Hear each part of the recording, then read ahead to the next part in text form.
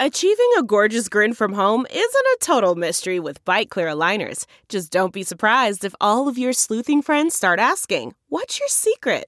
Begin by ordering your at-home impression kit today for only $14.95.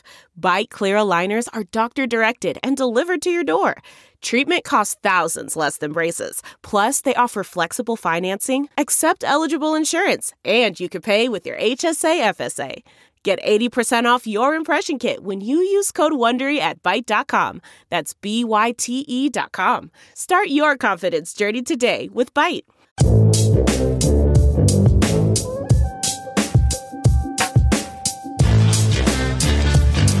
The guys have caught the madness. They talk about the upsets, everyone's new favorite 98-year-old, and the funniest bets from round one. They also get into Tom Brady's beer skills, NFL free agency, and Kevin redeems himself by getting lunch for everyone and actually teaching us something. This week on Just Press Play. How many losing seasons does Tom Brady have to have before you can fire him? Well, he's got to have one. He's about to win the MVP. It's not an unnecessary roughness. It was a completely necessary roughness. I mean, that's a good point. The man rushed for 170 yards is what he got credit for, but he walked and ran a total of like 300 yards. As soon as it came out of my face, I knew how dumb that was.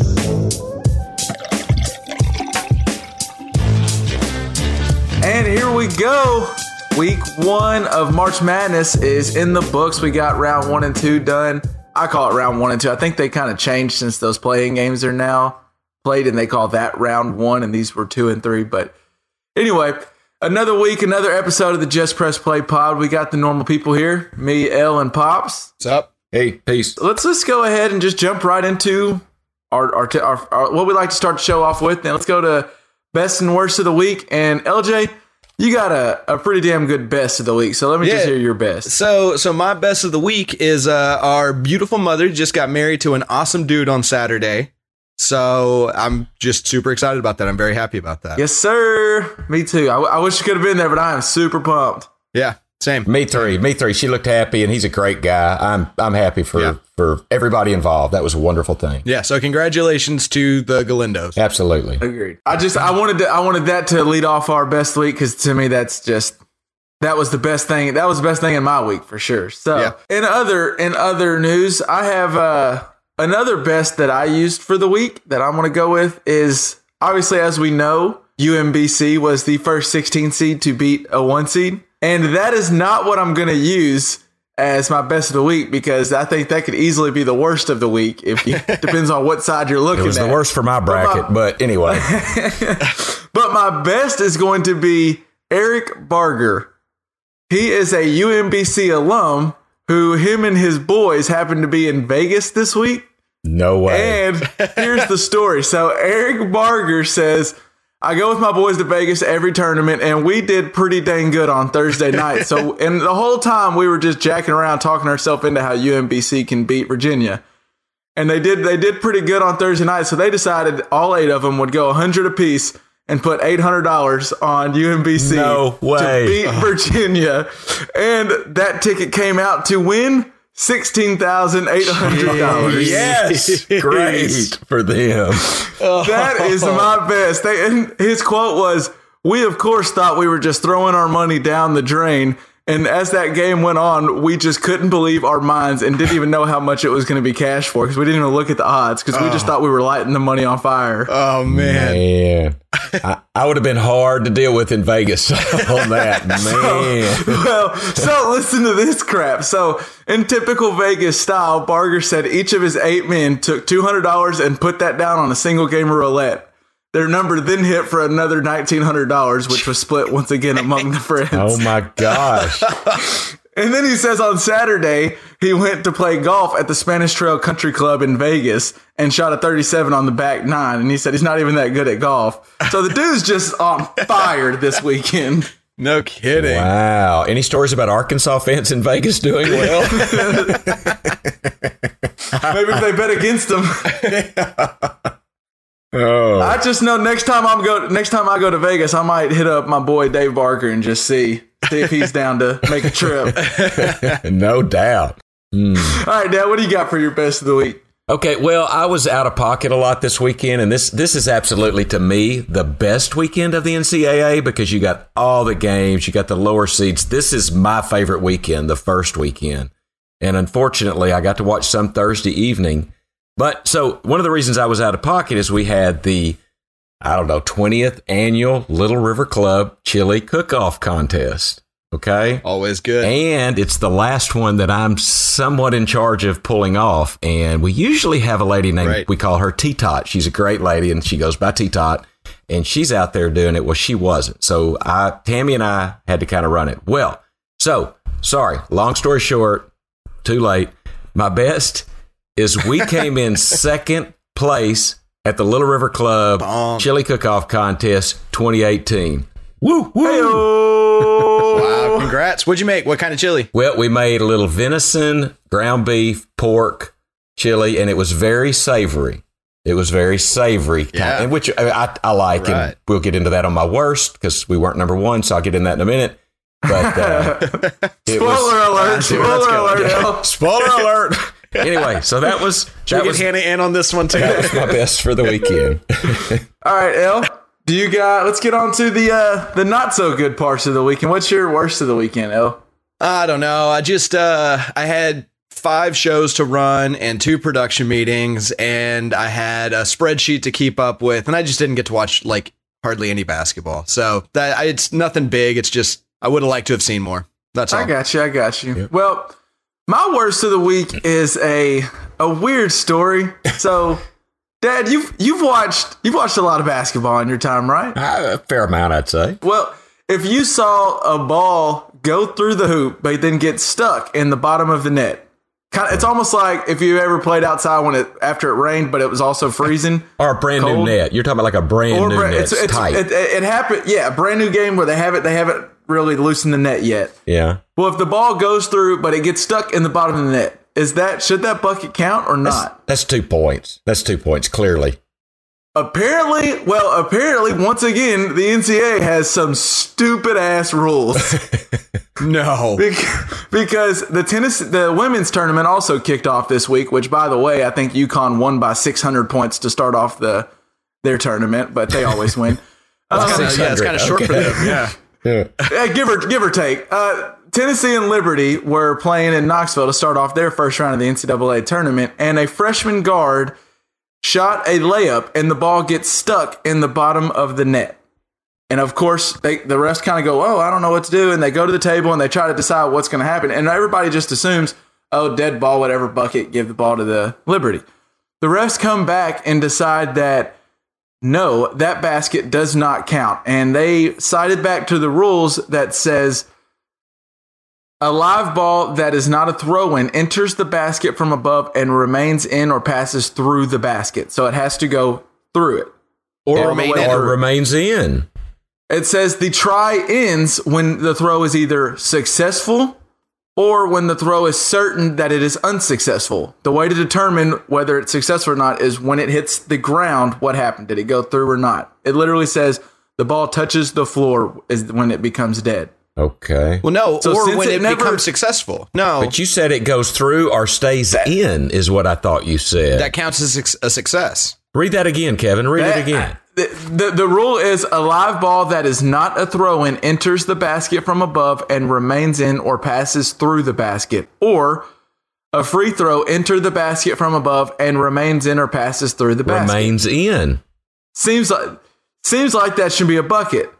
Well, they ruled that it was no bucket and that the guard from Tennessee could then go to the free throw line, in which she went to the free throw line and made both free throws. So, in essence, the basket counted. But ball don't lie, Anastasia Hayes hit both of them. But still, that is just a garbage-ass rule. I couldn't believe. And the Lady Volunteers coach lost her ever-loving mind, which I would too, because it just makes absolute no sense. You know what I think about it? What's that? Well, What's that? it rhymes with bucket. I'll say that.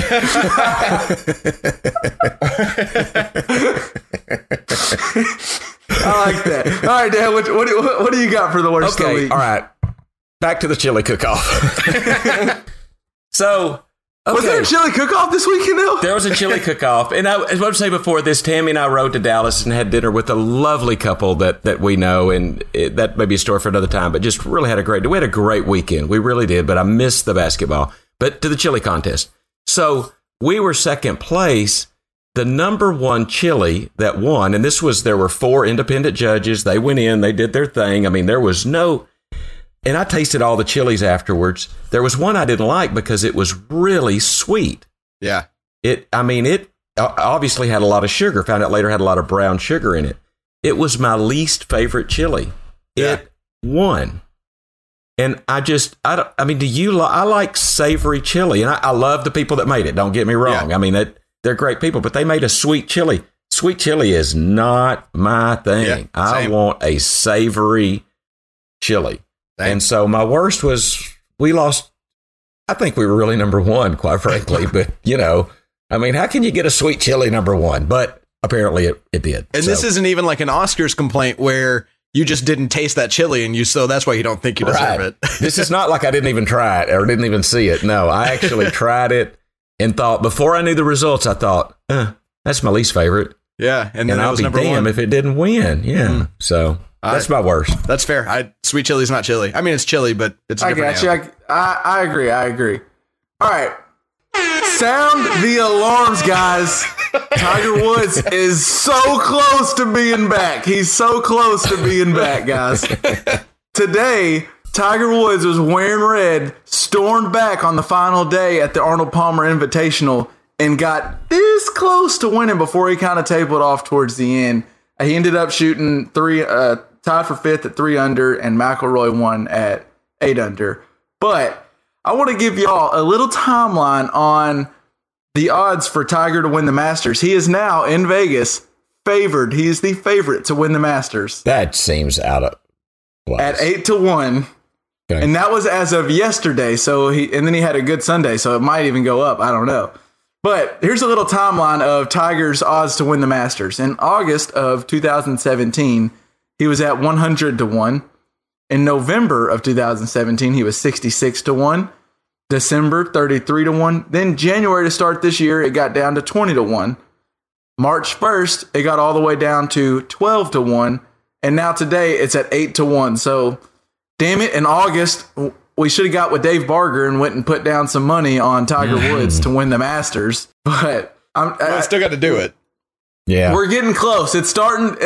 That feeling happened on Sunday. I actually flipped around I was flipping around between that and Michigan State pissing me off because they can't beat Syracuse. We'll get into that in a little bit. Right. But I was flipping between that and some of the golf because that feeling was happening where Tiger's making a run on Sunday and nobody's safe. It doesn't matter where he's at. You ain't safe. Yeah. And it's exciting. It takes a lot to get me excited about golf, unless it's like the Masters or something. And I'm getting close to being excited about golf. So I can only imagine how golf fans feel. I don't know if either one of you would know the reason, but I keep hearing how his odds are moving up to win the Masters. And I don't know completely his history, although I want Tiger Woods to do well. But is he particularly good at the Masters course? Is that the reason that his odds are improving? Do either one of you guys? And I know you're not golfers. I'm more the golfer here, and I don't know the answer. So I don't think it's necessarily that he's really good at that course as much, which he has had success at the course. But I think it's what it is people. He's an attraction. People want to vote on Tiger. People are interested in him. Like, people want to gamble on the Masters. And people, like the average fan like me, well, I know a little more, but some people aren't going to know who Dustin Johnson or Jordan Spieth or Rory McIlroy, but they see Tiger Woods and they want to bet on it. They see Tiger Woods at 66-1, 33-1. They think, oh, Tiger, I'll throw down a stupid $100 bet like they did for you. And Vegas could really lose. So Vegas is just hedging their bets. They don't think he's going to win, I don't think, but they just know people are going to start betting on him. So let's lower those odds down. Yeah. It's just them hedging their bets. I don't think they think he's going to win. They know that he's going to get some action. That does make sense. I understand that. Hopefully Tiger's not getting too much action anymore. He needs to calm down. I do know that, and I was having Mamaw's Cathead biscuits this morning. Well, I knew this, but at the river. If you've never had Mamaw's Cathead biscuits, I'm just saying you're missing something. And gravy, man, she made some good gravy today. Anyway, Tiger Woods was 5 strokes behind the leader in 10th place, and he finished 5 strokes per you, Kevin, in 5th place. So he stayed the same behind the leader, but some people must have fell off. Well, I think Rory had a good Sunday too. And who won it, Rory? Rory McIlroy, yeah. He had a... Okay. He also complained about hecklers today and said that they need to have a cutoff on booze at golfing events. Just a side note, but... Can you even play golf without drinking? Good question. Well, not with my kind of game. All right. On the next layup, I wanted to get on... Did y'all see... Tom Brady made an appearance on the Colbert Report this week. Okay, I watched that because you sent it. The rumors may be true. I've heard there's been some rumors about offensive linemen have said on different podcasts and former players that back in the day, before he started drinking avocado ice cream smoothies or whatever he does now, he was one of the boys. He would get down, he would chug a beer, and they would say he could chug beer with the linemen. There's one thing a big old barley man like an offensive lineman isn't going to lie about, and he's not going to say his pretty boy quarterback can chug a beer unless the guy can chug a damn beer. But still, it was hard for me to believe that Tom Brady and TB12 can put down one. Well, on Colbert Report, his money where his mouth was, and my man put it down. He even went back. He put the beer down, and he left a little bit up, and he went back for it. That's how you could tell that dude was one of the boys at one time. That was a professional beer drinker right there. He was good. But my issue is, if you watch the video, and we'll put a link to it in the show notes, but if you watch the video, clearly Colbert gets 2 beers out, sets them down. He looks over to the side, I'm assuming his producer, and switches them. I saw that Clearly too. switches them. My question is, my first thought was, Tom Brady's not drinking beer. That's not even real beer. That's BS. But if you look closer, it looks like there's foam on Tom Brady's beer and not on Colbert. So maybe Colbert drank a fake beer. Wait, what do y'all say? I need answers. I know the answer. I can tell you. Oh, please do. I noticed that and it perplexed me. Yeah. I don't have any definitive facts to tell you, but I can tell you exactly why what I think happened. So, Colbert was not drinking a real beer. Because if you chug a beer, you're going to have to burp. And I don't know if you've ever hosted a late night talk show while trying to hold in a burp. I can't say I've marked one of those off my list yet. But okay. I haven't either, but I just can't imagine it being fun. So what I think happened is Colbert either chugged a flat beer or something that looked like beer. I think Tom Brady had the real deal. The beer that Tom Brady drank looked darker. It looked like it was a darker beer to me. Well, when he swapped them, actually, though, the lighting changed on them and they looked the same to me. So I think they found something exactly the same. It's just where it was sitting on the table was lit better. That's my opinion. Okay. But yeah, the bubbles were left in. Well, when he put them on the table, one had bubbles, one didn't. When Brady chugged his, there was that traditional running down the glass foam. And Colbert's had nothing. I just think he didn't want to run a show while and also, chugging a beer could hit him if he hadn't eaten that day or whatever. And this is lunchtime, when they record these things. So, is there something wrong with chugging a beer at lunchtime? I mean, wait, is there something Well, I need to know? I mean, on an empty... No, that's absolutely acceptable. I've been playing golf all wrong. Yeah, damn. Now I know my problem with golf. I'm just saying there is a possibility that you down it, and then you got to make sure that you don't say anything stupid about sponsors or something like that at the end of your show, and you hadn't had breakfast that morning. It might be a good idea to have apple juice instead. That's all. So you're saying that Tom Brady did have a beer with that? I think so. I think if I drank a full beer like that, I'm gonna have to burp. I'm just telling you. Yeah, exactly. I think that's the thing. I think that's why Colbert didn't. And I think the reason I think Brady absolutely did is because why fake it with Colbert and then fake it better with Brady? Like if one was fake, why not make them both the good fake? So I think Brady did actually chug a beer. I don't think it makes him any more likable. I think he seems like Crispin Glover playing a robot. But yeah, that's what someone mentioned. Tom Brady's just doing things that makes him more human and more likable to us. I'm like, no, that just means he can do the asinine things good that I can do, and he also can do the really awesome things like win 6 Super Bowls or 5 Super Bowls, however many he has. He's a robot. He's not human. I don't know what's wrong with him. He's an automaton. Yeah. All right, and now I want to get on a little bit. So we talked a little bit about some guys, or a group of guys that benefited from UMBC beating Virginia for the first 16-1 seed. By the way, LJ, you mentioned that you were going to pick all 16 seeds, right? Did you pick that one? Well, so let me tell you something. That means no, Kevin. Short answer. I didn't. Here's a long answer right here. But. Because, so the real strategy in a bracket like ours, upsets get you points, but getting the right Final Four gets you way more points. So I didn't actually do it, but I did. Okay, so what I did is I read, so Virginia has this injury. And so I thought, if I'm going to pick one, this is the right one. And then I thought, but no, it's not going to be whatever. I haven't watched enough basketball to know how big of a deal this injury is. I'm not going to bet my entire bracket on it. So I did not pick a single 16 to win, and I definitely didn't pick that one. Virginia was the overall number 1 seed too, right? Yes. Well, and I want to get on to some of that game in a second, but that guy to me, it was insane that those people were willing to put $800 on UMBC. Not only a 16 seed, we've never seen it happen, but a 16 seed to, like you said, Dad, beat the number 1 overall seed. But in some other bets, according to the Williams Hill Race and Sportsbook, they took a $1,294 money line bet on Virginia. Virginia was at negative 10,000 odds. That means that if he were to win that bet, that almost $1,300 would net him $1,295. Jeez. 12,000. No, $12. No. If he would have won that bet, if he put down $1,300, almost $1,300, if Virginia would have won, he would have won almost $13. At first I thought one payment to a ShamWow. Well, that's right. At first I thought, man, what a bad beat. That sucks. And then I thought, no, he's just a total dumbass because he put $13,000 and the winning, if he would have won, he would have had enough to get a triple Baconator from Wendy's. That's just stupid. It's just dumb. Hey, while you're on it, by the way, I mean, the value meals are now.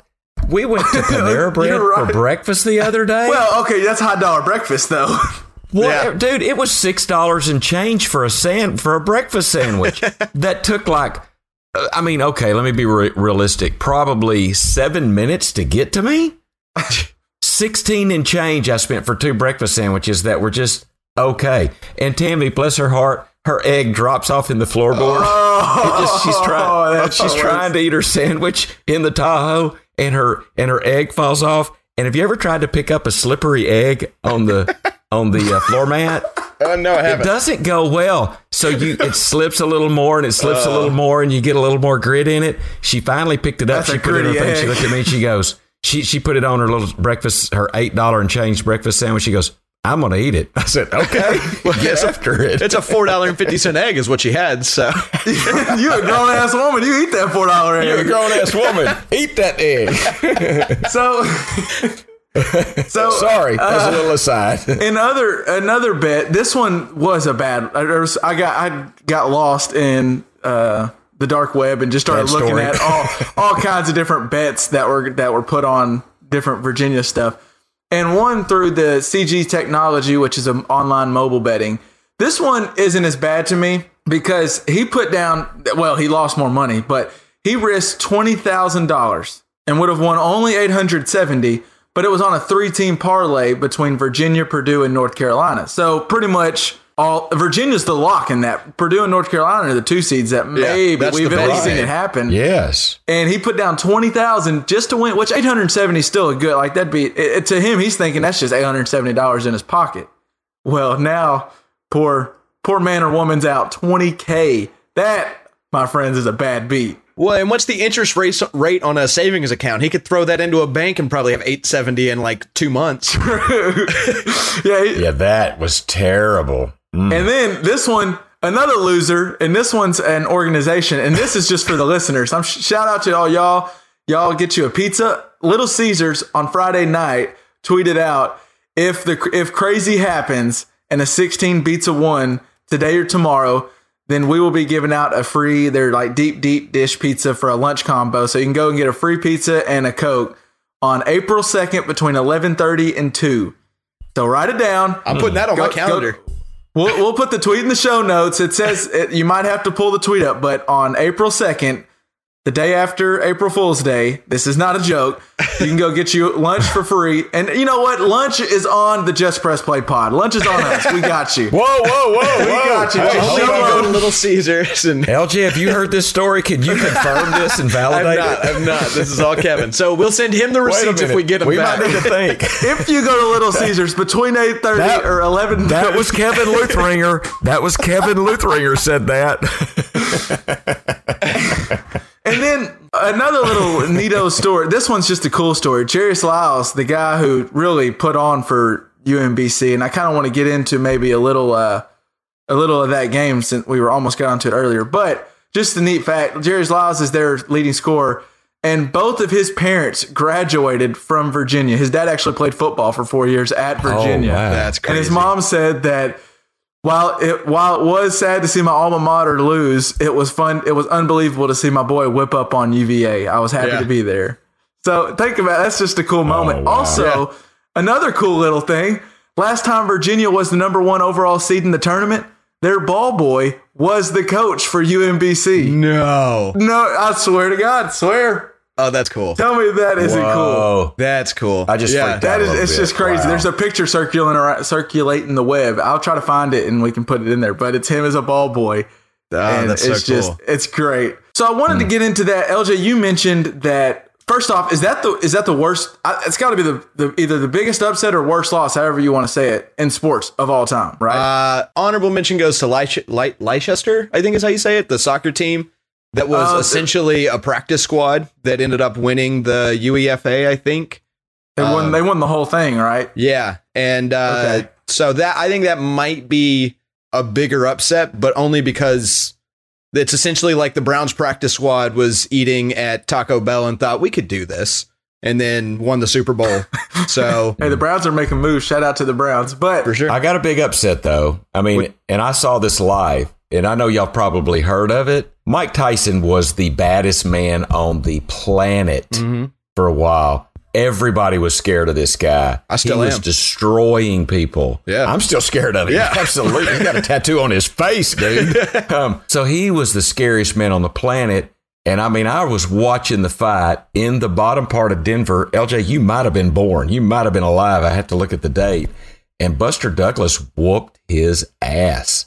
That was as big an upset as I have ever seen, ever. I know that's before y'all's time, but you've probably awesome. heard of that. That was an amazing upset. Very cool. I'm just saying, 136 times a 16 seed has played a 1. One time has it won. One time. And wouldn't you think it would be a buzzer beater or something? Man. But no. By 20. They beat it by 20. It was a butt kicking. They killed them. I mean, they have to call him daddy now. I mean, whatever. It's like, geez. I didn't mean that with y'all because y'all are, but I mean, it's weird. It's like, hey, man. Anyway. And as of recording, a 16 seed has never lost in any other round of the tournament. So we'll see what happens. There you go. I mean, it's just, that's true. It's just unbelievable to me. And LJ kind of touched on this. Virginia, I heard this the other day, and someone was like, I knew Virginia wasn't a good team, but no, Virginia was a badass team. The last time they lost to West Virginia on December 5th, and then they have lost one game since then before Friday night and the whole regular season. They went through that. What was their record in the ACC, kid? They lost one game. They lost once by 1 point. Is the ACC a pretty good basketball conference? They had like 9 teams make the tournament this year, which is a record. Is a record for most teams to ever make the NCAA tournament. And they got run by Virginia. Run by them. Listen to this. In 2 games in the ACC play, Virginia they beat Clemson in 1 when they were ranked number 18 and still in the tournament as of recording this. They beat them 61-36. And they also beat Pittsburgh 66-37. That means those 2 teams combined for 73 points, which is less than what UMBC scored on them. What you're saying then is anybody that said they knew Virginia was bad is just full of shit, yeah, right? I mean, it's just, so you get Tony Bennett, who's the coach there, is a good coach. They've been good for a while. Really, as a program, I think they've been a 1 seed like 4 out of the last 5 years. He's running a hell of a program. And he does have a shtick for, it seems like they're always good, but they can't make the win. They can't get the big win. They do something in the tournament and they kind of falter. But I just, people that say they aren't a good team, it kind of pissed me off because like, no, it happened. But what it really gets me to is it's their style of play. They play a style of game where they play amazing defense, slow offense, and they make a 10-point lead seem like a 20-point lead because it takes so much to score 10 points on them. So it makes me, I think Charles Barkley mentioned this, and it's the whole saying, defense wins championships. Well, I don't know about in basketball because the problem with Virginia's game, and to relate this to a little bit of football, and this, I think you'll resonate with this perfectly, LJ. It's like Georgia Tech in football. If they get behind at any point by 10 points, 15, or in football, if they get down by 2 possessions or whatever, like they're great front runners, but as soon as they get down, their style of play is slow. Now they start rushing things, they start jacking stuff up. Right. And Virginia's style of defense is like pack the paint, and they just play the odds that you're not going to be able to keep hitting threes. UMBC did. They went 12 for 24. They just kept hitting threes. I don't know if you can win a championship in college basketball with great defense like that because all it takes is one game for one team, whether it's a 16 seed or a 1 seed that you're playing against. They just got to get one hot game and you're screwed. Well put. And that's what happened. I just want to say West Baltimore has given us UMBC, which is the first 16 seed to beat the 1 seed, and they also gave us Omar Little. So UMBC came at the king, and they did not miss. Shout out to The Wire. I don't know anybody catches The Wire reference, but I want to get on to some more basketball talk. Let's just go on to what we thought. Some other upsets going on. Arizona, man, what the hell? I went all in with Sean Miller, and it made me look stupid. Like, do you have any thoughts, Dad? I do have a thought. I mean, and tell me if you've seen this yet, Kevin. I saw, and maybe you, LJ. So I saw where, I mean, the game was over. I didn't get to watch the game. The game is over. It appears to me that DeAndre Ayton and their 2 guard or 1 guard that's so good. Alonzo Trier. So they're talking about, dude, I'm declaring for the NBA right now. I'm out of here. I'm gone. I mean, their sweat wasn't even dry. They hadn't taken a shower yet, and they're already declaring for the NBA. And I don't know, to me, if your coach is telling the truth, I mean, he flatly stated every allegation against him. He defined the allegation. He denied the allegation and said this just did not happen. If I'm playing for a team and that's my coach, I'm all in with him, man. I'm winning one for coach. I'm giving it everything I've got. Yeah. And it looked like those players, not only did they get beat, like Virginia, they got trounced. I mean, by 20 some odd points. 21 points, yeah. And it seemed like they got in the locker room after the game and they couldn't wait to bail off a sinking ship. And what that tells me is something's wrong in the locker room. And the person in charge of the locker room is the coach, Sean Miller. And if they didn't rally around their coach on this thing, something's not right there, y'all. I don't know if Sean Miller's, I don't know. I mean, I want to wait and see. I'm not trying to say he's guilty. Something is not right there because there was enough talent to do something and they just the hell with it. We're done. We're going to NBA. We're out. Maybe they just realized they could have been getting paid somewhere else, though. Well, so we talked about that a little on the phone, Kevin. I think about 10 minutes in or whatever, 10 minutes left, they're down by 20. They're counting their money in the NBA. They're like, well, so I have 2 thoughts with that. And part of it is kind of like what Dad was saying, where if Sean Miller is innocent, like you're saying, and those players are behind him, then they're going to go and they're going balls to the wall, us against the world. Let's go do this thing. But I think what happened was, like you're saying, they got down and they know. It makes me think Sean Miller, because I said before, it was one of 2 things. Either Sean Miller knows he's innocent and is going all in on himself, or he knows they ain't got enough to prove me guilty, and I'm going all in on that.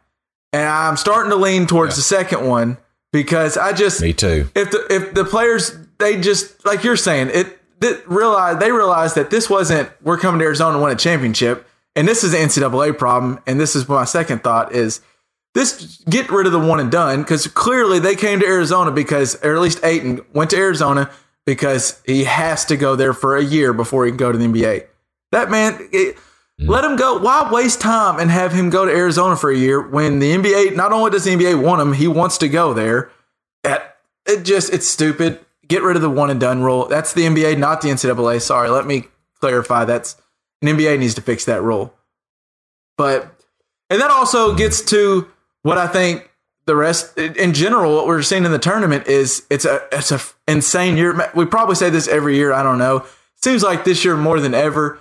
There's not that big of a gap between the 1s and 16s. I mean, even hell, obviously, I think that's because with one and done, we get these teams where to be a great team. The great teams we've seen in the past are teams where you have to go. It's just like a good NBA player, like Michael Jordan had to go through failures. LeBron had to go through good college players, good pro players. The Fab Five had to go through a failure the first year to be good the next year. It happens, and these guys come in and they go, and we're not seeing as good of teams as we used to. And I know if we get rid of the one and done, some of those amazing athletes like Ayton, we don't even get to see in the college game, and we'll see a better game, I think. We might not get as good athletes, but it's probably providing us with more upsets, though, because you get teams that are lower seeded, but they've got players that have been in a program for 2+, 3+ years playing 1 and 2 and done kind of guys that don't have the experience. And so you're seeing this experienced, lesser talented player, but playing in a team atmosphere, being able to compete very well with the talented guy that doesn't have the time, the experience, the practice time. Yeah. So, and truly knowing the strengths of your teammates. That makes a world of difference. Yes. Yeah. And being not too far removed from those ages, I will say there is a big difference between your maturity level and just you as a person from 18 to 22. Oh my God. A senior at UMBC compared to an 18-year-old at Virginia or wherever you're just too, your mindset, everything's different about you. Your body's different. You get everything. There's so much. You know who you can tell that to?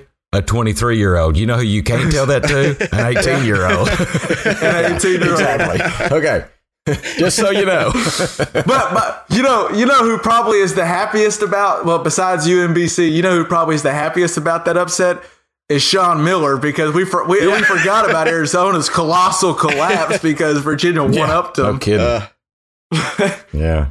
To get on, so while we're on the upset train, LJ, shout out to Loyola Chicago. What's the Windy City been like? Oh man, everybody's pumped. I mean, my buddy almost got kicked out of a bar because he didn't know anything about basketball and thought that a 3-point shot that Tennessee threw up was pretty nice looking. So we're pumped. We are pumped about it. Man, shout out to Sister Jean. That woman is famous. She's legit. She's the coolest. Tell me a little. What is she? What is Sister Jean? So how old is Sister Jean? So Sister Jean has been with the university forever. She used to teach. I think she was a women's basketball player at some point. She played basketball. Sister Jean did. Okay. If you might yes. It was before even you'll remember, Kevin, but you may have heard how stories. Old is she? Seriously, come on, I'm not that old, right? No, I'm saying when she played. Are you saying I saw her play as a pup or what? No, I don't know when they changed this rule in the women's game, but when she played basketball, were 3 on each side. They played where 3 stay on each side, and they just went from either side. They didn't even have the rule. I have to be honest. I saw that happen. I was not in high school. I was in junior high. But when I was in junior high, I mean, I would go watch the senior high girls play. They wore short shorts. I mean, I was in, and they would play 3 in the backcourt, and you could not cross the center line, and 3 in the front court. I've seen that game. So that's insane. So she's always been a basketball fan. She did some advising and teaching with the university for a while. And now she, at 98 years old, the nun is the chaplain for the basketball team, I believe, LJ. Correct me if I'm wrong on any of this. I think you're right. And not only does she pray before the games with every team, first off, whatever she's praying, I need to figure out. I want to hear it. God is listening. The man upstairs is listening. But Second off, one of the players was talking about some of her prayers, and he said that she always sprinkles in little scouting reports in between the prayers. But she also, before every game, she sends individualized emails to each player with not only words of encouragement, but scouting reports like, be careful, this guy's tall. Or, yeah, just like the most adorable stuff. Like, this guy's big, so be careful in the paint. It's awesome. No, is she praying and saying, beware, he likes to go to the left? I mean, stuff like that while she's praying. Dear God, please take away his crossover. Make him go to the left. I don't know how ethical it is, but can we get a mic'd up Sister Jean prayer? I want it. I need it. I want her mic'd up. Agreed. Well, she'll send him emails after every game and like tell him what they did well. Like, oh, you just looked really good today with your 3-point shot. It's adorable. It's amazing. And they've got to feel good having her on the sideline. Like it's another grandma. It's terrific. Oh, very cool. It's the coolest freaking story, and it's not only cool because they won the first game, they won the second game. They're going to the Sweet 16. We're gonna hear so much. Sister Jean's gonna be everywhere, and she's not doing this for publicity. I was reading about her. She said, "I love my boys. Any chance I get to talk about my boys, I'm gonna talk about them. So I'm answering every phone call that calls." And she's just the sweetest thing in the world. I just love her. I want to get Sister Jean on the Just Press Play podcast. That would be awesome. Yeah, if you're listening, Sister Jean, give us a call. It was cool. So I was reading a little bit about Dante Ingram, who's their guy. He's kind of their guard that is their go-to player. And a little interesting thing about him. So he hit that game winner against Miami in the first round.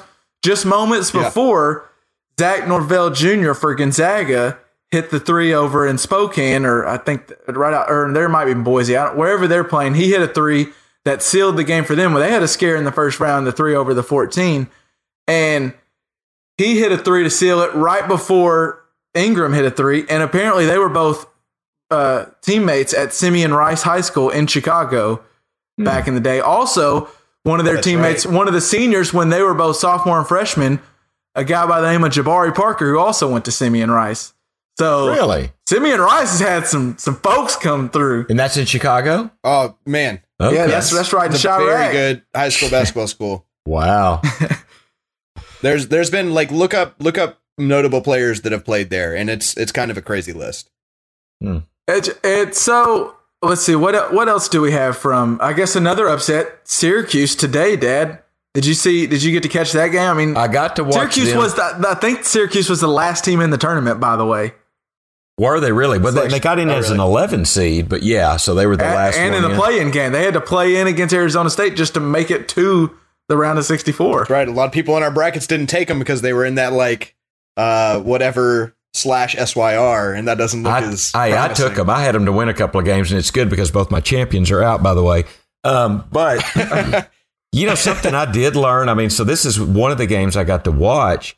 And you hear so much. Jim Boeheim is a Hall of Fame coach going against Tom Izzo, a Hall of Fame coach, no doubt about it.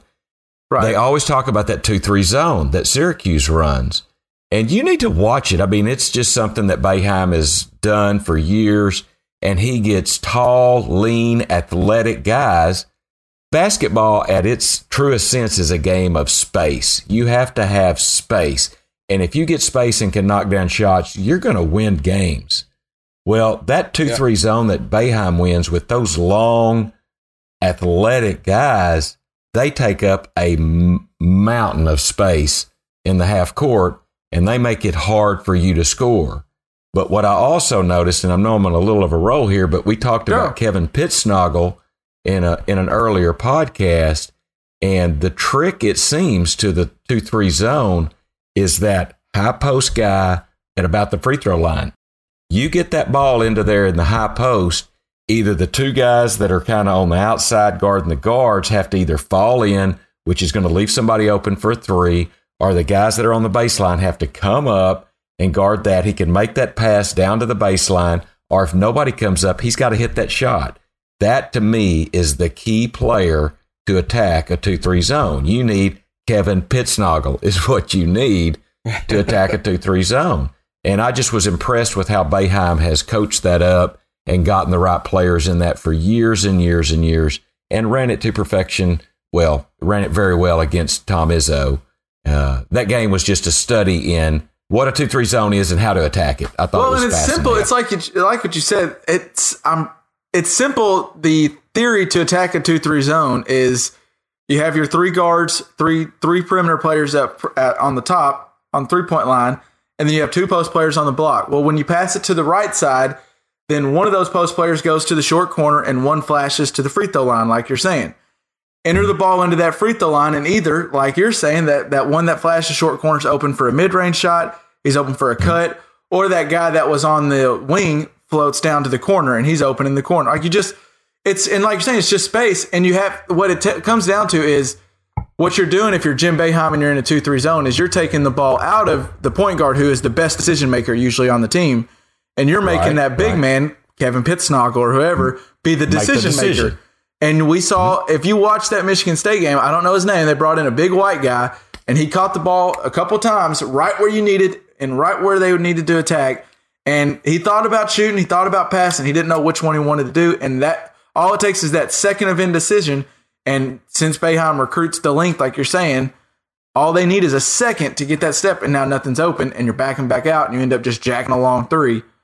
And it blows my mind that multiple times now has Boeheim, it seems like in the past 5 or 10 years, I think since it's been a while since he's had a team that was like one of the top 1 or 2 seeds, but he seems like he's gotten in by the hair on his chin a couple years in a row now, and they make runs because they just, once they get there, they know what to do. And that 2-3 zone gives people problems. Boeheim's an all-time coach. I mean, he is he walks in the Basketball Hall of Fame the minute he's eligible.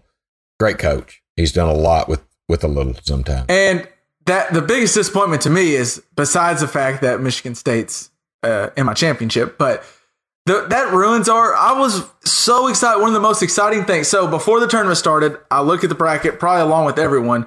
2 things stood out to me. I thought, wow, we get to watch Kentucky, Arizona in the second round, and we get to watch Duke, Michigan State in the third round. Neither one of them. I don't get either one of them. Nope. We get Buffalo playing Kentucky. Shout out to Buffalo. More props to them. Gosh, it's just you. What it comes down to is no one effing knows. March is crazy. This tournament's crazy. Oh, man. I just wanted to. How can you not love this? How can you not love this? It's the greatest sporting event in the world. Ever. Yeah. All time. And I think we're going to try to have later this week, a real deep dive into the nitty gritty of college basketball. A little quick NCAA update. As we're recording, Clemson is beating Auburn 72-34. The team that we mentioned that Virginia beat 60-36. Wow. Jeez. What a tournament this year, y'all. Gosh. If you're not into it now, I don't know what's wrong with you. All right, guys. I want to take a little turn and get on a different topic. So it's NFL free agency right now. First off, I want to say shout out to Sam Bradford. That dude just keeps cashing checks, baby. Man. All he does is tear ligaments and cash checks, baby. It don't matter to him. He's all out of ligaments. And the card, so he just got a 1-year, $15 million, all guaranteed. He gets all $15 million of it. So I think his career earnings are now up to $158 million. Because he was the last guy that signed an unrestricted rookie contract. Before they did the rookie wage scale, he got a $72 million signing bonus or some crazy crap. Hey, good for him. I like Sam Bradford fine, but wow. As a dude, he seems cool. The only problem I have with Sam Bradford is, for some reason, he's the only player in the NFL that wears like the huge sleeves, if you've ever noticed. Everyone else has tight sleeves. His are like, dang, it's like his shirt is 2 sizes too big. And his shoulder pads are like a size too big, too. That's my only issue. He looks goofy. Yeah. He looks like a kid playing football. That's the only issue I have with him. Yeah, that's the only issue. Other than that, cool with me. I wish I was his friend. It's been my experience that guys that make a lot of money seem to be good looking to girls. So, I think he's probably okay. But so I want to get on to a little bit more serious topic. So I wanted to get on to Eric Reed, who was with the 49ers last year, just recently was released, or not released. His contract went up and he is now a free agent. If you remember, Eric Reid, he's not getting any action in the free agency right now. No one's really trying to go after him, and he's not seeing much love. And if you remember, Eric Reid was the first player, to my knowledge, especially the first notable player, but I think the first one to kneel beside Colin Kaepernick and take a stand on social oppression. He was famously a part of that conversation with the Marine that helped him decide to kneel instead of sit. So that's how early he was. Before the season. Yeah, I mean, he's not someone who's just kind of half-assed doing it. This just he wants, his motto is he just wants to be a voice for the voiceless, and this is his way of trying to do it. And what he brought, the reason this is in the news recently is because, one, he's not getting much action. He's a good player. He's a very good safety. He might not be top of the line safety, but he's a good safety. How old is he now? Do you know? He came out probably about, this is going to be his first real deal. So he probably about 27. So he's pretty young. 26, 27. Okay. Prime time. This would be when he's best. Now, I will say he had a little bit of a down year because they moved him to linebacker, and he would be too light for linebacker. And he was actually responding to some of the people's tweets, and someone tweeted at him and said, "Hey, maybe you're not." So let me backtrack. His first tweet was, "The notion that I can be a great signing for your team for cheap, not because of my skill set, but because I've protested systematic oppression, is ludicrous. If you think this, then your mindset is part of the problem too." And someone replied back to him saying, "You got switched from safety to linebacker, so that kind of is a sign from your team saying that obviously you're not that good at safety, blah, blah, blah." And he was like, "Well, know the whole story. We lost, Navarro Bowman got released, and we didn't have a middle linebacker. And for the team, I moved to linebacker so we could have someone there. It wasn't a good position for me, and it wasn't good for my contract since I'm entering the final year of my contract, but I did it for the team. So get that out of here."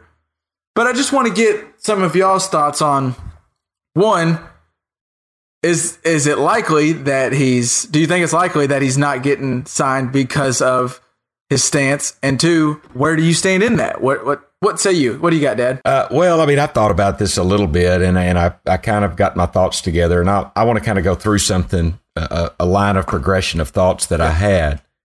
So I like Eric Reid.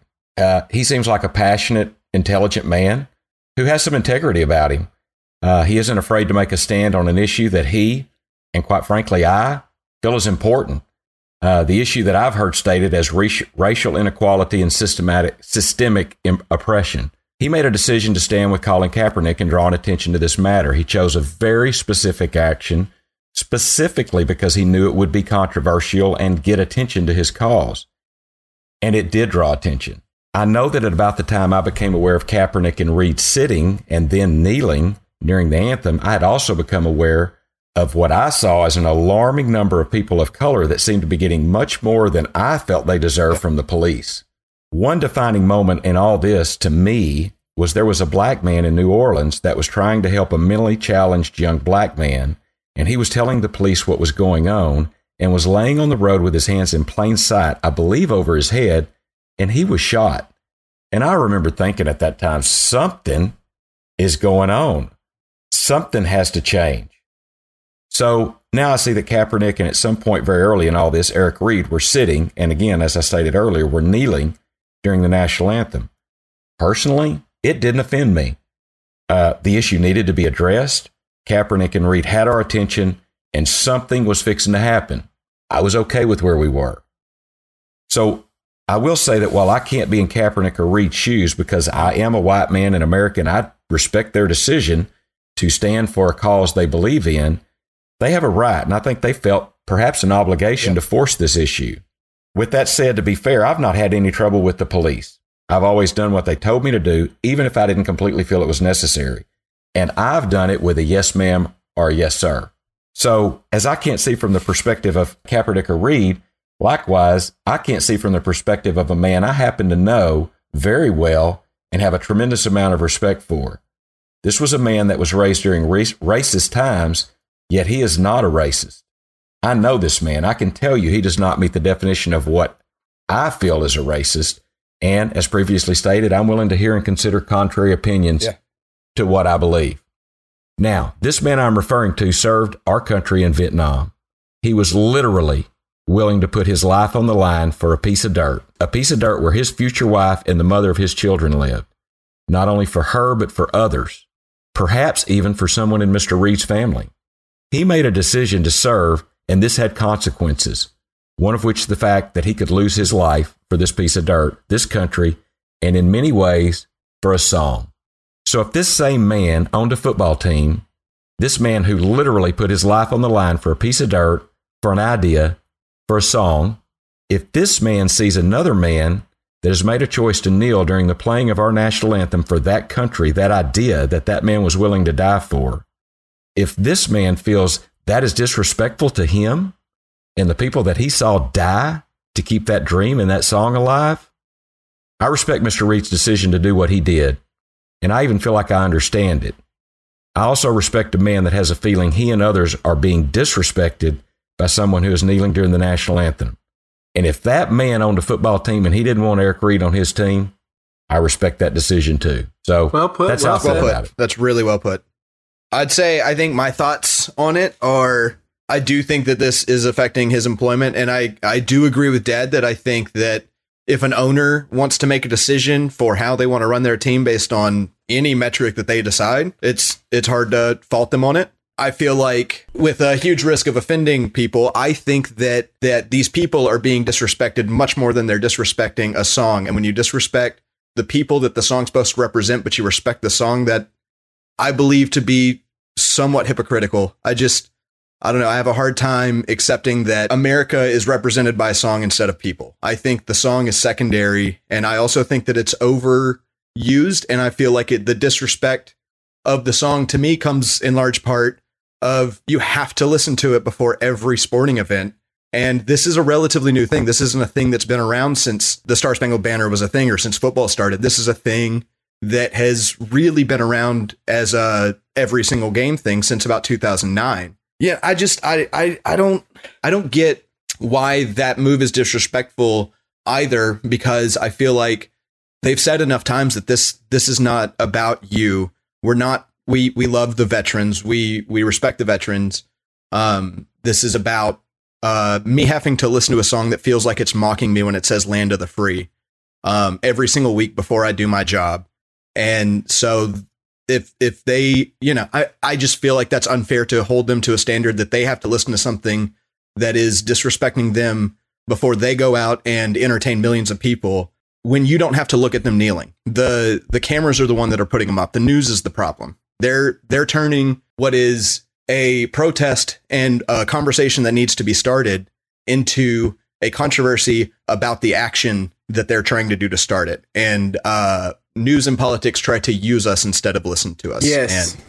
And I'm very, very upset about people finding the disrespect. And I understand, people's brains work differently than mine. And I don't want to, because I know a lot of people that I do dearly love and respect, feel that what they're doing is wrong. But I feel like Mike Pence using $14,000 of taxpayer money to go watch a game that he knew there was going to be kneeling at just so he could walk out and make a statement offends me much more than anybody kneeling for a song or any other piece of art that only loosely represents us. I just think that song and to this man that I know y'all know who I'm talking about, it kept him going in times that were difficult for him. And I do believe that he saw people die out there to support this country, and perhaps some of Colin Kaepernick's ancestors, some of Eric Reed's ancestors, some of ours. I mean, that's what kept him going. And I understand why he feels that is disrespectful. I'm not saying he doesn't necessarily believe that there is no black oppression. He does not believe that doesn't exist. He does not believe that something needs to be done for that. Yeah. But he believes do it in a damn different way. That's and I get that. How should he? And while I'm on it, I do want to say something. Kaepernick wearing the damn pig socks. That's terrible. That's bullshit. Yeah. That's terrible. Yeah. I understand that the protest he's doing and the reason he's doing it, and I understand and believe in his protest. But I believe in this man who I respect a lot saying, you kneel during the national anthem of the country that I love, screw you. You ain't playing on my football team. And that's, I totally support that. And so I support them both to feel the way they feel. Well, and both of what y'all said is the reason this topic is so interesting to me is because I get so torn. At some points I feel so strong about something one way, And that's my favorite thing, or what I think is I wish more people did, is try to understand both sides of an argument before you make your stand. And you can disagree. That's what great about our country is. You're more than welcome to disagree with me or anybody else and anything you want to. But please just take the time to listen to both sides. Do what we're doing right now, where you're looking at it, Dad, as the person that's feeling disrespected and Colin Kaepernick, and you're looking at both sides and you understand both sides, and then you can make a stance if you'd like to. But I think too many of us are making a stance just without even listening to the commentary from the other side. And what I wanted to bring up, and it's kind of picking off of what you said, Dad, is this song is something that this man that you're referencing has seen loved ones and friends die. Mm-hmm. And this song kept him going. Well, right now in our country, Eric Reid and Colin Kaepernick are seeing friends, family, people of their race die, getting hurt. And they're trying to find a way. They're looking for a song. They want a song to keep them going. And I think what's keeping them going is the fact that they realized, I have a chance to be a voice for these people that are voiceless. And Colin Kaepernick tried to be that voice, and he was doing things, and nobody cared. It wasn't gaining the publicity. People cared some, but we didn't hear about it all the way in Texas and Arkansas and Chicago. But as soon as he kneeled, we heard about it. And whether it got him the bad publicity, some, and people disliked it, and now he's not on a team, but his message got heard. And if what is keeping him going in the morning is knowing that I'm doing what I think is right, and that's what Eric Reid has mentioned, is I don't care. He said last year that if this means I don't have a job, I know this. He said before, I know I'm about to be a free agent, and I know this could affect my job. And if this means I don't get a job, that's fine. Because I would be more upset with having a job as a safety for the 49ers and knowing I did nothing than doing something and not having a job. So I think to paraphrase a quote of his, he said something along the lines of, you can either worship God or money. And I think I'm doing right by God. So, well, and I want to say something to be clear. I think I would love to have a beer with Eric Reid. I mean, I got nothing personally against him. I think he would be an interesting man to talk to. And he's obviously very intelligent, and he has thought about the issues that are affecting this from a broad scope. I really like him, really respect him. I wish now they would say, I understand why some of what we've done to bring attention to our cause has caused people to feel disrespected, and we've got your attention now. I apologize if we disrespected you, and let me try to further my voice in another way. I think that's how I would like to see it go. Do we have the one issue? Another issue we have in our country is these things come up, and it starts. The news cycle runs just like when a shooting happens. We're all about gun control and trying to figure out what we're going to do. And we're not going to get into that topic today, but it fades away. Eventually, these Florida kids have a voice right now, and eventually it slowly fades away, and the news keeps cycling, and something else happens, and it goes away. If they decide we're going to quit kneeling because this is disrespectful, and we are sorry that we have disrespected you, does their voice now fade because, one, they don't have a job anymore, and they're not kneeling? Now they're voiceless again. And then Trump tweets out, see, I told you I could convince them we win. And then we never listened to what they had to say ever again. And Trump's saying, we've moved on, calling them sons of bitches. I wrote down in big letters, that's the first time I've ever heard the president of the United States call somebody a son of a bitch. And it's one of us. Okay. This is news to me. Well, who did he call a son of a bitch? He said that if anybody on his team were kneeling, then he would fire that son of a bitch and kick him off the field. You're right. Yes. Okay. I'm sorry. I didn't realize what you're talking about. Yes, he did say that. I thought that was inappropriate. I think that is unbelievably disrespectful. But he's a grown man. He can run his business the way he wants. So, and his business is our country. But his business is our country, which is a little different. You're right. If he doesn't want to hire them at Trump Towers, that's whatever. He's running. But he represents me, and he's calling people sons of bitches for peacefully protesting. So then I guess Agreed. I'm with you. The next question is, so I think we've come to consensus that Eric Reid is not getting offers because of his stance, correct? Are we in agreement there? I think that's very possible. Probable. Is that okay for an NFL team? Yeah. I think it is. Yeah, it's absolutely okay. The way I see it is there were guys that didn't want Tim Tebow, right? Because of the circus that he brought. And they didn't want to deal with that. And so if a guy's coming to your team that kneels during the national anthem, he's going to bring some publicity that you may not want. While I disagree with their reasoning with everything in me, I can show my disagreement with them in the same way that they do. I don't have to support them with my money. They don't have to support this message with their money.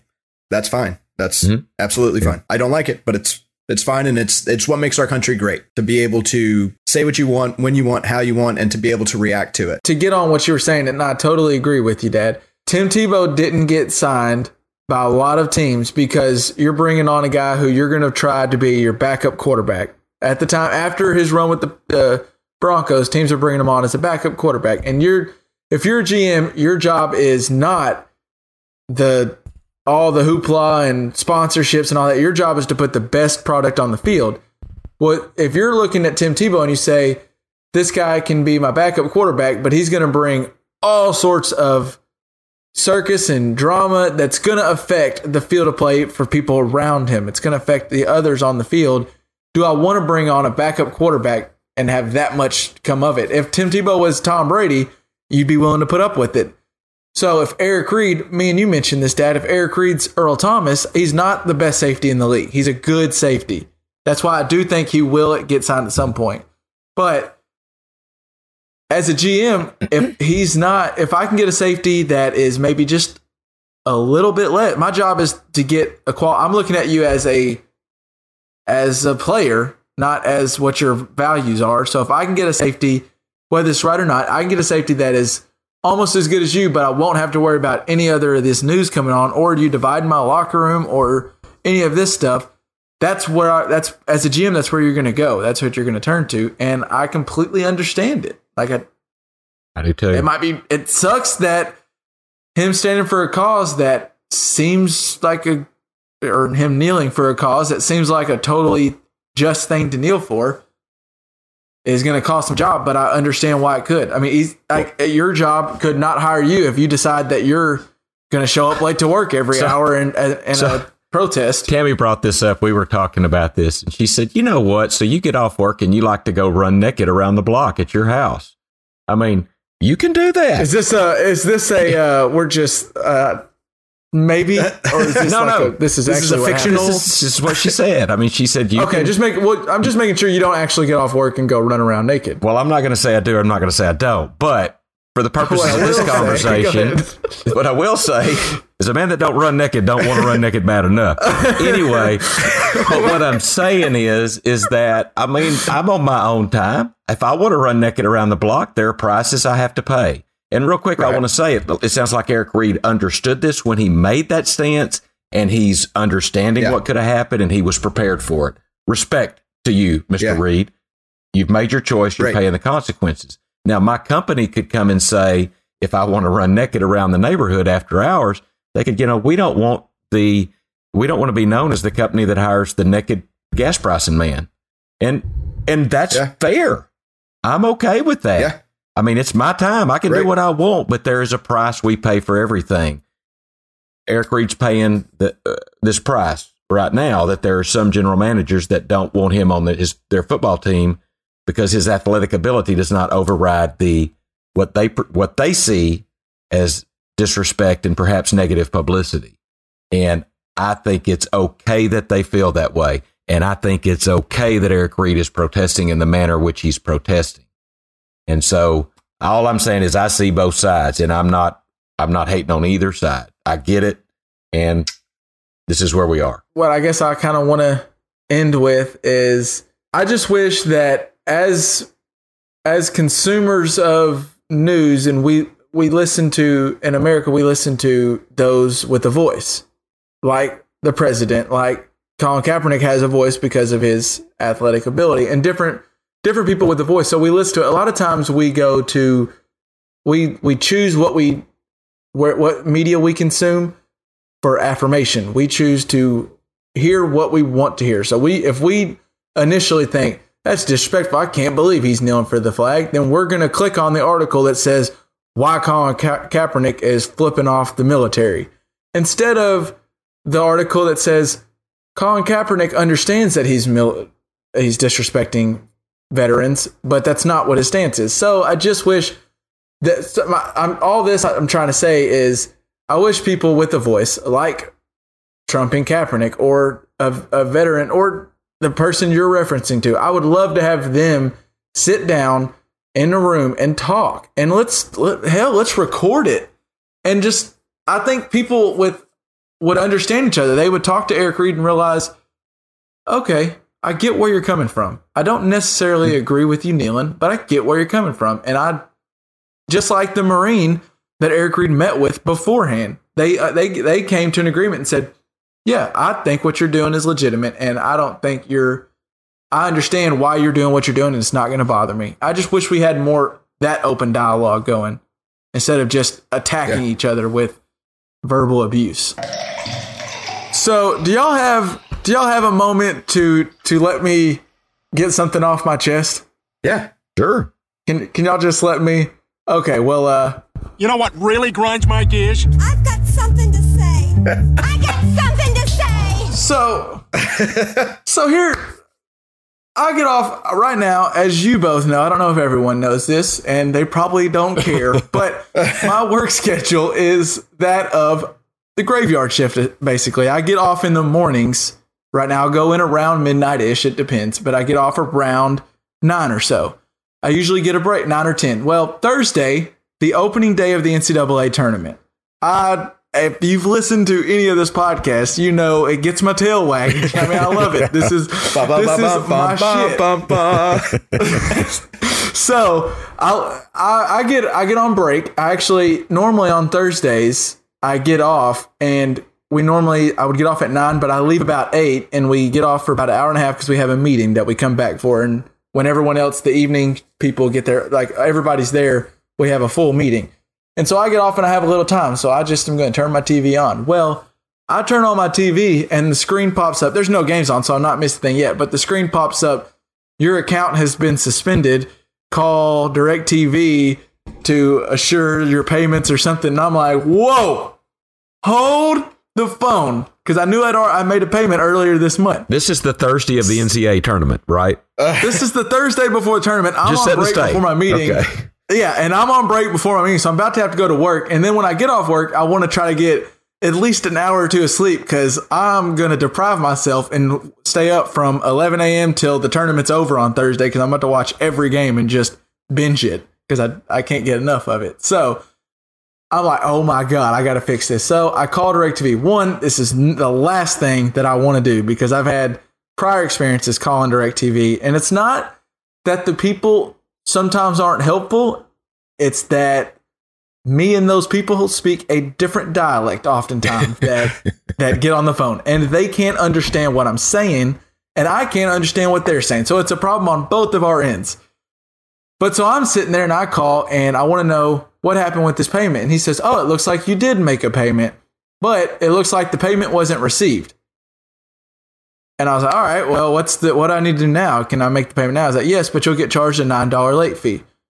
And I was like, I don't know why the $9 is just $9, but the principal, I was like, well, why is it late if you said I made the payment and you didn't receive it? Right. And he told me that he can't. So he put me on hold. I'm on the phone for 46 minutes. And finally, this is the answer I get back from Abdul. He tells me that he doesn't know what happened. He sees that we received a payment, but for some reason the payment didn't go through, so it was returned back to my bank account. I said, can you tell me why? I feel like I had sufficient funds, but can you tell me why? If it was something on my end, I guess I'll pay the damn late fee, and I need to get the tournament on today. And he said, nope, can't tell you why. And I was like, so there's no reason why, but I still have to pay the late fee. He's like, well, after I've already been on hold for 45 minutes, and I'm 10 minutes before a meeting, he goes, well, let me put you on hold and call accounts again and see if they can tell me why. On hold for 15 more minutes, he comes back on and goes, I can't give you a reason why. So I was like, whatever. I'll pay the $65 right now. I'll call back when I have more time, and I'll get this whole thing figured out. Well, then I pay the thing. My TV's working when I get back, but I take a nap and I call back about 1 and I'm ready now. I'm like, all right, got a piece of paper with me. I've got the transaction number to the first payment, all this bull crap. And I talk with this woman and finally I get a woman that can help me. She is going to fix it for me. And not only does she fix it for me, she goes in, she can't figure out what she says. I don't see where the problem is either. And doesn't look like there's anything on your end. So the late fee is waived. And so I asked, by the way, since I have you on the phone, when I signed up, I was supposed to get like a $200 Visa gift card if I stay with DirecTV for a month. That was like their promotional deal they were giving me. Well, she said, since I've gone through all this trouble, she was going to give me a $300 gift card instead of a $200. All right. So, end of the day, DirecTV, you made good. We're cool. But God, what grinds my gears is being on the damn phone for an hour and a half and not getting a single answer. Sorry for yelling into the mic. It just drives me crazy. Just give me an answer. And if you can't give me an answer, put me on the phone with someone who can. The guy would not get me on the phone with anyone else. He just kept telling me that he doesn't know. And it sounded like no one else knew. And we sat around and rode this little pony for an hour and a half before I was late to my damn meeting. And then it just was, it was driving me crazy. And it was the first time I've ever kind of lost it on someone over the phone. I usually am very respectable, but I had a brief moment where Abdul caught a bad little bit of my tongue, and I'm sorry to Abdul if he listens. Well, and I'll say, if you think about it, you got an extra $100 out of the deal for an hour and a half of your time. Yeah, that's like $60 an hour. That's a pretty good wage to be frustrated for. Yeah, you're right. For an hour and a half. Yeah, that'd be right. It worked out, but that's what the thing is, though, is DirecTV's banking on. You're not going to put that time in. You're just going to pay the late fee because you don't want to deal with it, and that's shitty to me. Yeah. But by God, so Dish Network, you could be right here, Dish Network. If you're looking for a place to be your spot, could be brought to you by Dish Network. But until then, I'm gonna wait till that. Well, and also my gift card hasn't come in the mail. It should come in the mail in 3 weeks, she said. And if it doesn't, she said call back. And I got a confirmation number and a name of Yvette and my confirmation number to call back and to figure out where my card is. But I might have to go through this again. I'm getting my damn card. That's what's going to happen. Is I'm getting this $300. Okay. And that's enough for, you feel for better? me. I do feel slightly better. Now I want to get on last week, you guys, we did an Explain It to Kevin. And let's just say I didn't come off the smartest. Really? Is that the reaction you're getting? It depends who you ask. Like everybody. It didn't seem like I came off that smart. See, I felt like I learned as much as you did. I just felt like you really taught us a lot with that. About you. Yeah. You namely, but yeah. Well, all right. I have a new Explain It to Kevin this week, and I don't think you'll have an answer for me. At least not a good one. So the other day I was getting ready to cook something. Crazy thought, I know. Yeah. And it said, the thing said that I needed to have the oven on 200 degrees Celsius. Well, obviously I was like, crap, I don't know what 200 degrees Celsius is. So I think, well, what is the boiling point of water? It's 212. Well, 212 Fahrenheit, 212 Fahrenheit is 100 degrees Celsius. Right. So 100 degrees Celsius times 2, that would make 200 degrees Celsius turn into 424 degrees Fahrenheit, right? Nope. Yeah, not the answer. Yeah. Google told me. So Google says 100 degrees Celsius is 212 Fahrenheit. Yes. But 200 degrees is 428. Wait. 200 degrees is 392. Yeah. Either Google's bad at math, I don't understand temperatures, or I broke Google. Let's just say you don't understand temperatures is what's happening here. I think that's my vote, LJ. I'm with that's where I was putting my money. That's where I was putting my money on this thing. Because here's the other thing. It's not as simple as just saying you multiply by this and it's that. Like, it's a complicated formula to get from one to the other, because the other thing is 32 degrees Fahrenheit is freezing, right? Right. And 0 degrees Celsius is freezing. Last time I checked. Yeah, and so 0 degrees Celsius. So that doesn't make any sense either. Right. Well, that's the thing, is they're not just like a scalable, they're totally different systems of measurement. It's not like... So if you subtract 32 from 212 and double that, I bet you'd be close, though, right? You see what I'm getting at? 212 minus I'm gonna 32. 180. 180 times 2 is 360. So actually, you're not much closer, honestly. Still not. Yeah. There is there's another factor. Well, it's like a 7, you 8 multiply it by something and then divide it by like something. Yeah, there's like 3 steps to get the conversion right. I know John Payne's going to be in the comments section. Tell us exactly how to find it. But so you're saying I didn't outsmart Google? I'm saying you didn't. With confidence. I'm saying you bought a dumb package that didn't give you Fahrenheit. I mean, why did you buy? Do you have like some British? No, what did you get? I had a recipe from the web. Not my package says Fahrenheit, but I wasn't going off a package. I was making something else. Well, next time go, Siri, what is 200 degrees Celsius converted to Fahrenheit? Yeah, and let's let your pretty little face do less math from here on out, because it doesn't seem to help you too much. Yeah, that face for radio. Let me drop another one on you then. Is it UMBC has advanced further or advanced farther? Oh, that one always trips me up. I think. Is there just an answer? Or is that one semantic thing too? There is an answer. I think it's further versus farther. Let me Google that for you, bro. Be careful, because it'll jack up like if you try to do Celsius and Fahrenheit. I still think the problem in that was the user, not the tool. Farther is for physical distance. Further is for metaphorical or figurative distance. So they advanced further, but they might have to drive farther to get there. Yes, absolutely. That's exactly what I was going to say. For real. All right. Now I understand that you did a thorough job of explaining that to Kevin, by the way. I want you to know. Attaboy, Stats. Well, way to go. That wasn't as dumb of a question as does the water cooler cool my water or not? Well, how about this? Let me end this segment with, I will drop some knowledge on you guys. Right. And you're going to, not only am I, all right, listeners and Dad and LJ, not only am I buying you lunch on April 2nd, but I am saving you an issue that you probably hate dealing with. You know, when you pull up those sites and the damn video starts playing out loud, the ad or the video. Yes. I know exactly what you mean. Every sports site has a damn highlights reel that pops up on you. Yep. Oh, yeah. And instantly, and it's the worst. And when you're trying to check it at work, kind of clandestinely, and all of a sudden, blah, blah, and all of a sudden, blah, Matthew Berry's yelling at you. Yeah. Yeah, right now, I pull up my thing to see the latest in March Madness, and I get Bill Raftery yelling, and everybody hears it. But I can fix that problem for you. All you have to do, if you use Google Chrome, they had this feature before, but it didn't work all the time. Now, let's say you get on the ESPN.com and you click on that story and that video plays. If that annoys you, you can go right click on where the tab is up at the top and click mute site. And now from now on, every other time you ever get on ESPN, it'll be muted. You can unmute it if you want to hear something, but it'll mute it. That video will still play, but that sound doesn't blare. The worst is for me is CBS. They always start out with the video, and they have articles that I like to read because they'll have like quick news articles where it tells me what happened. Yeah. Instead of if I don't have time to read a full big old piece. And I'll click on it, and like you're saying, that something will start playing and it's annoying. But now I just had the site muted, and it always mutes. Every time I click on it now, Google will remember it. That's cool. And it will always have it muted.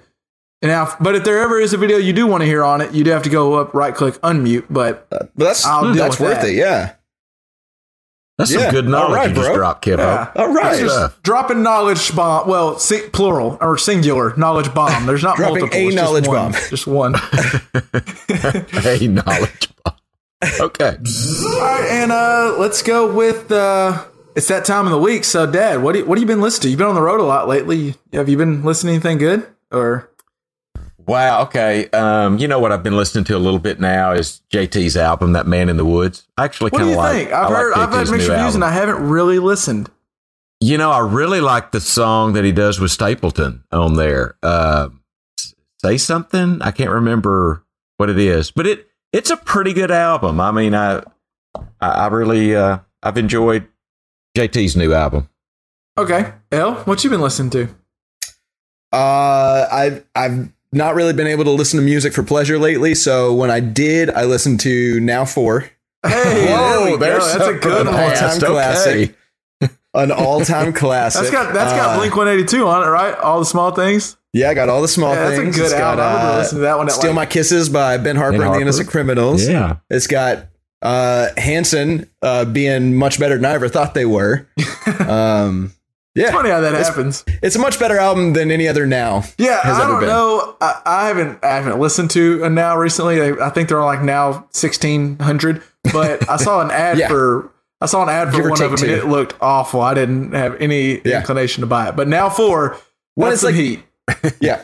You don't need to buy it anymore because you can find that it's like the today's top hits on Spotify. Yeah, You don't true. even need to. So it's a useless thing nowadays. But back in the day, it was okay. Back in the day on that little white boombox when we put our CD in it, it was a silver. It was man. like a silverish radio. I remember you had it. I remember listening to that. And then we watched Monty Python and the Holy Grail, and I didn't think it was funny at the time. I was too young. I wasn't ready for it. But We're going way back. All right, we're blasting the past. But what about you, bro? What are you listening to? so I got 2 albums. I've been nothing new. Well, I'm testing something new. I got a suggestion. I'll let you know how it goes. But I listened to, Dad, you'll remember this one, Live in Madison Square Garden, OAR. Oh, great. Oh, that's a good I needed Yes. time to kill. I was working, and I just needed some like background music because I was doing some writing too, to where I needed some music where I wasn't listening super hard and like really listen to the lyrics. And I just had that playing, and man, the whole thing is really good. But go listen to Crazy Game of Poker and just give yourself 20 minutes. It's amazing. Oh man, It's good. Yes. Excellent. yeah. And then the next day I listened to Glass Animals, How to Be a Human Being. Good. Oh, it was it was just I wanted something different to listen to, and it was perfect. A good change up. It was great. Yeah. Is that Pork Soda? Is that Glass Animals? Yes. the well, same it's band. them. Yeah. And season 3, episode 2 or whatever. Season 2, episode 3. I like that Yeah. song better. Shout out to that song in particular. It's great. But the That's a album's good good. song. The album's good. Yeah. That's if we had the rights to it. That's what I wanted as our intro. Oh, heck if we could get the yeah. rights to it, that would be the dopest. So that's what's been in my earbuds. So all right, and I think that'll about wrap it up for us on this week's Just Press Play pod. Keep looking at at our iTunes and Apple and wherever you get our podcast from. I think we're gonna try to have another one out, have a guest on, and really get into try to decipher some of this shit that's been going on in March Madness that has my bracket ripped up into 4 pieces over here beside me. And but if by the way, always keep up with us on the website. We're going to keep posting the scores. We post it during the games, like during the night. Yeah. I mean, they're Check getting your updated all the time, scores. so Yeah, you can check your scores, see how you're I doing. try to update it as often as I can. And Let us know if you see any errors with your scores. Please let us Yeah. know. It could, we're pretty good, but it could happen. So let us know. Yeah. Keep up with your bracket. We don't do ESPN scoring. We do our own separate thing, so it's a little different. It makes it to where no one's ever out of it, really. But since we do that, it's manually, not by me, guys, because obviously we've shown that I'm not that smart. But there can be a mistake. So if you see something, holler at us. Bring it to our attention. Quick shout out to the 75 brackets we got. That's awesome. Thanks, guys, for participating. Yeah, this is No really doubt. fun. And as always, if you got anything you want to talk about, if you want to jump in on any conversations that we had today or previously, hit us up on Twitter. Go follow us. Give us a follow. We're sometimes funny on there at JPP Pod, or you can go find us on Facebook at Just Press Play Podcast, or you can go to our website at justpressplaypod.com or jpppod.com. So get involved. Come talk to us. We want to talk with you. We want to know what y'all think, and just keep doing what you're doing and keep hitting that button, man. As LJ says, smash that button, baby. Peace out. Peace. Hit the damn button.